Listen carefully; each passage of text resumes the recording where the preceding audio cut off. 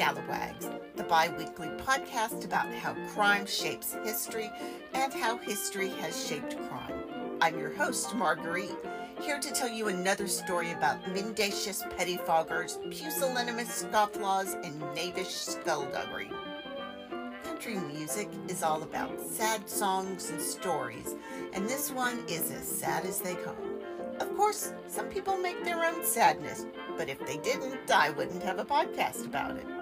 When you think of doomed Depression-era romance between two young, beautiful killers, your mind probably goes to Bonnie and Clyde. But this is a much briefer, lesser-known story of love and murder. So if you're in the mood, sit for a spell and let me tell you about Tony Joe and Claude Henry.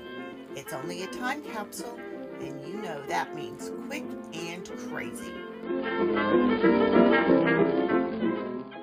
First, my sources: Tony Joe Henry from capitalpunishmentuk.org, and a variety of newspaper stories from the 40s, from the Pittsburgh Sun-Telegraph, a staff writer story from 1942, from the Citizen Ottawa 1978 crime flashback, a ridiculous over-the-top story by Max Haynes.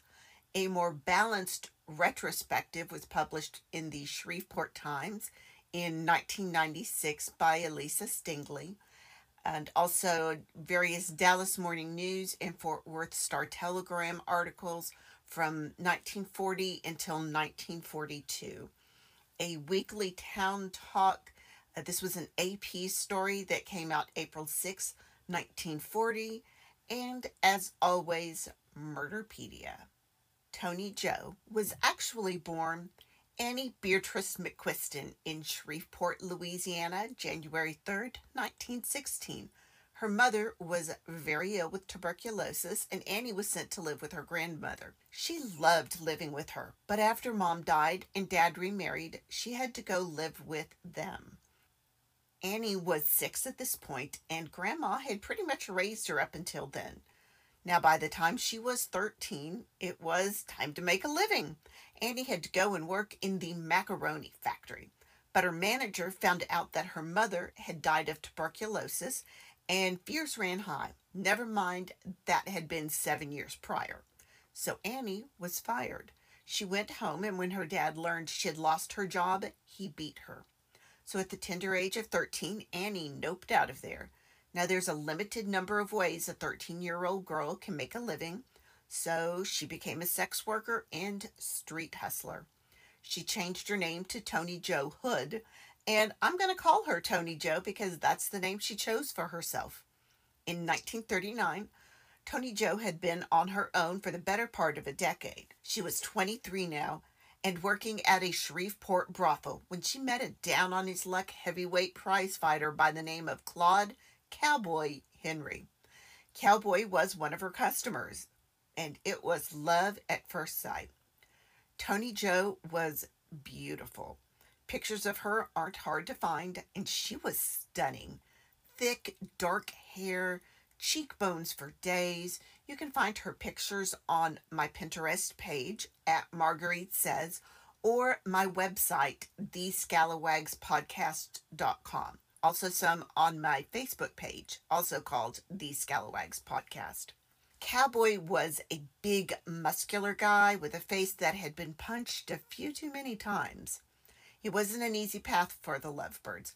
Cowboy had a bad cocaine problem, and while he knew Tony Joe smoked a lot of weed, he found out that her cocaine problem made his look minor league. But they beat the odds, and both dried out in a hotel and seemed to have stayed clean. They got hitched November 25th, 1939, and went to Southern California for a honeymoon. September 1939 is considered the official start of World War II. But that's not what our couple is worried about. There was a different kind of shadow over them. Cowboy had a pending trial for murder. He told Tony Joe that it wasn't any big deal. The killing had been self-defense, and he was just going to go back to Texas and handle things after the honeymoon. He just knew he was going to be found not guilty. This time. See, this was actually going to be Cowboy's second trial for the murder, and he got convicted the first time, but he appealed and was granted a new trial. Well, leaving the state violated his bail, so when they returned to Texas, Cowboy was arrested for the murder of Arthur Sinclair, who was a former San Antonio police officer. Cowboy got his second trial, and on January of 1940, Cowboy was found guilty again and sentenced to 50 years. Tony Joe was outraged. She screamed at the judge and had to be removed from the courtroom. Cowboy was sent to Huntsville, where he tells Tony Joe sadly, "Don't wait for me, baby. Move on." But Tony Joe would not. Because Cowboy is possibly the only person she cares about in the entire world and who cares about her. So she starts coming up with plans to bust her honey out of prison. This requires funds. So Tony Joe goes and she finds an accomplice, a drifter, army deserter, and recent resident of the Huntsville prison, Harold Archie Banks. He's from Arkansas, and yes, maybe I chose this case because of the nicknames. So, Archie and Tony Joe make plans to rob a bank to get the money. She convinces a pair of teenagers to burglarize a gun store for her.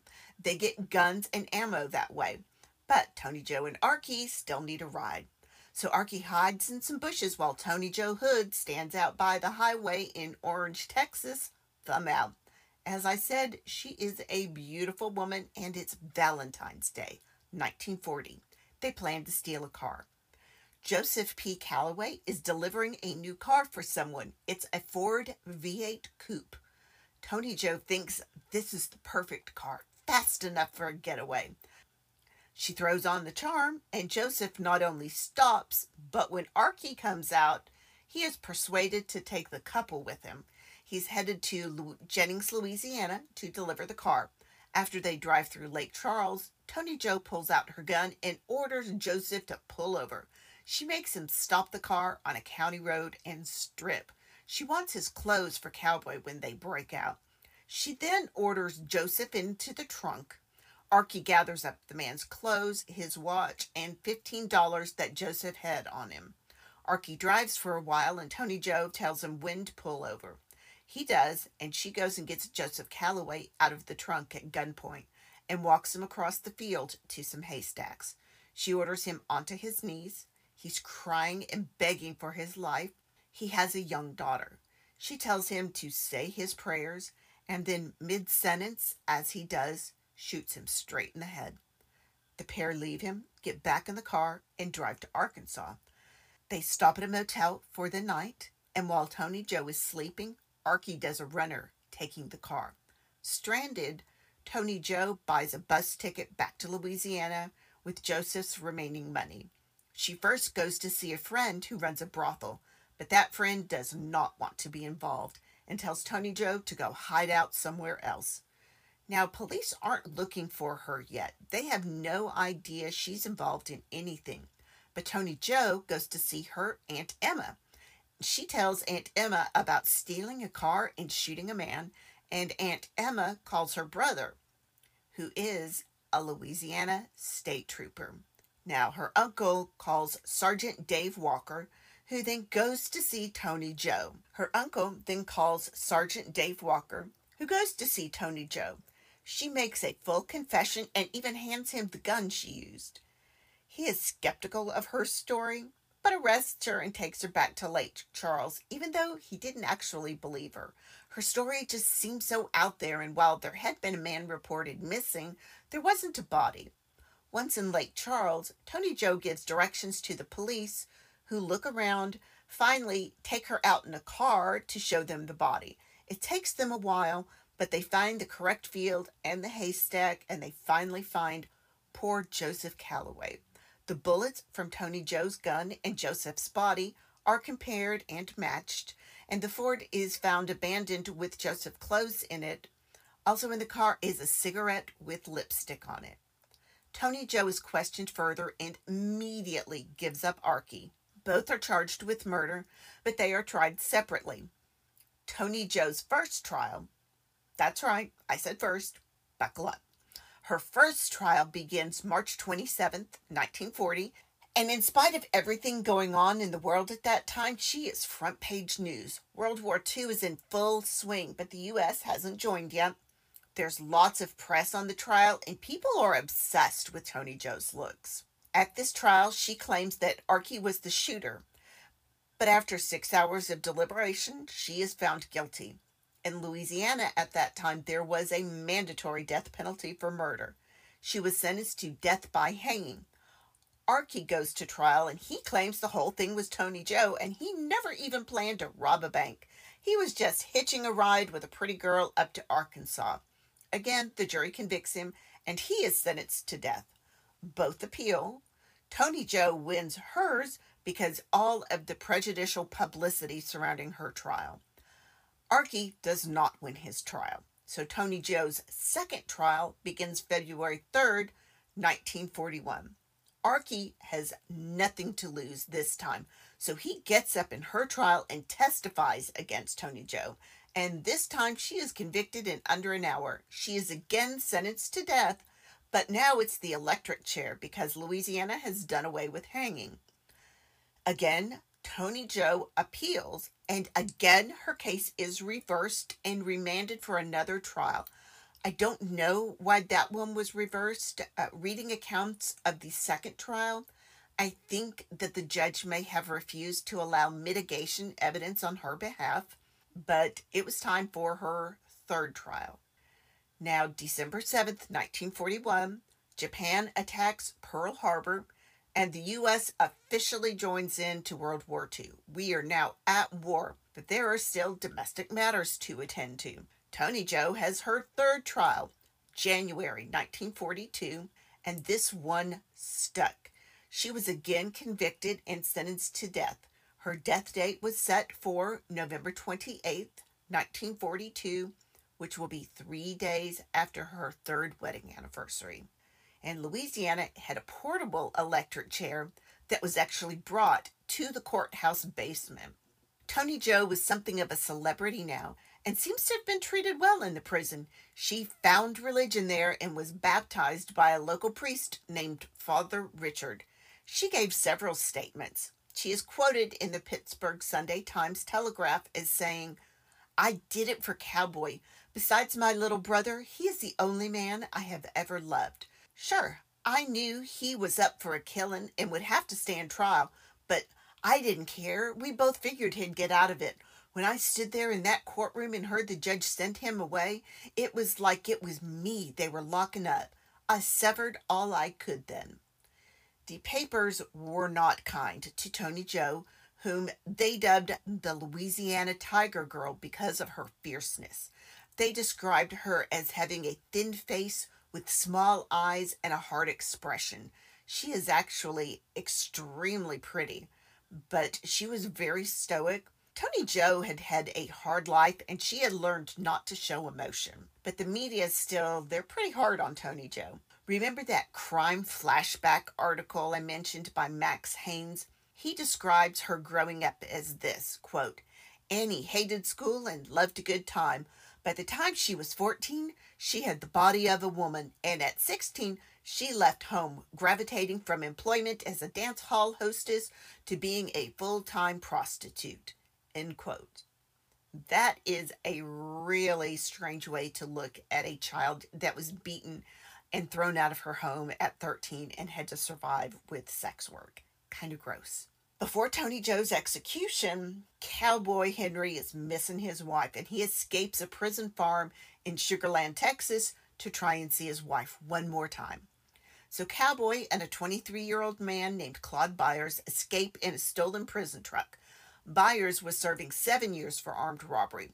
The pair were soon captured, however, in Beaumont, Texas, and didn't even make it across the border to Louisiana. Toni Jo and Cowboy did, however, manage to have a phone conversation. She was allowed to call him from the office of the chief jailer on the day of her execution. She allegedly said, "Get rid of that prison suit and go out the front door. Go straight and make something of your life." Cowboy sobbed through the entire call, but she was weirdly cheerful. Toni Jo felt bad about claiming Archie had done the shooting and took responsibility in a newspaper interview with Elliot Chase distributed by the AP. She said, quote, "I'm telling you, I shot him because it's no good lying now. Sometimes I wonder why I didn't knock the man unconscious, but it was like being drunk, real drunk. Ever pull something when you were drunk and that something seemed like the cutest, smartest thing in the world, but it was the awfulest? Well, me, I was drunk with pressure. I told you about my husband." End quote. The reporter asked Toni Jo if she thought about the victim, and she said, "In the first place, the victim doesn't return to haunt me. I never think of him. I've known all along it would be my life for his. I believe mine is worth as much to me as his was to him. I wonder, though, sometimes why it's legal now for some fellow to kill me." She also signed a written statement claiming responsibility. Before her execution, she was asked if she had any final words, and she just murmured, "No." She was allowed to pray with Father Richard, and then she was executed on Saturday, November 28th, 1842. This is the same day as the Coconut Grove fire, a tragedy we're going to discuss in an upcoming episode. Archie tried to break out of prison 3 times, but to no avail. He also applied for clemency based on Toni Jo's statement accepting blame. Clemency was denied. He was executed in the same chair 4 months later. Father Richard conducted a burial ceremony for Toni Jo after her family claimed her body.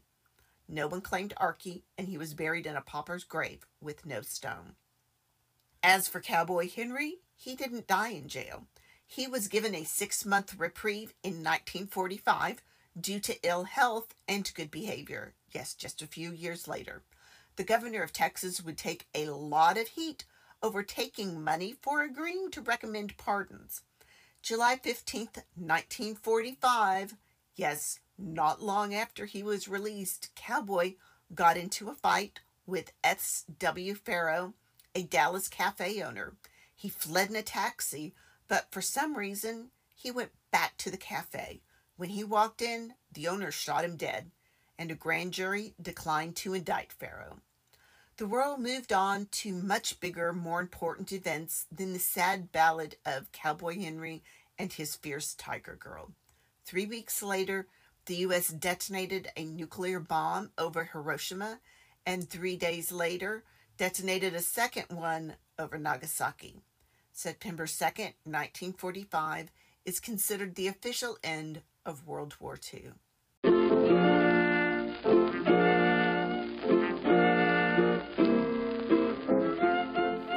And that's my story.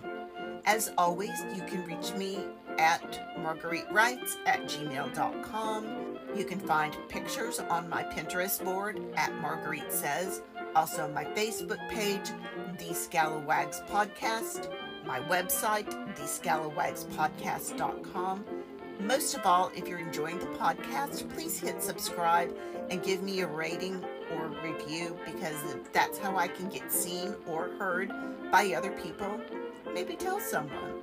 I will be back in 2 weeks with a story from the same time period and a tragedy that reshaped Boston. So until then, get out there and make some history of your own.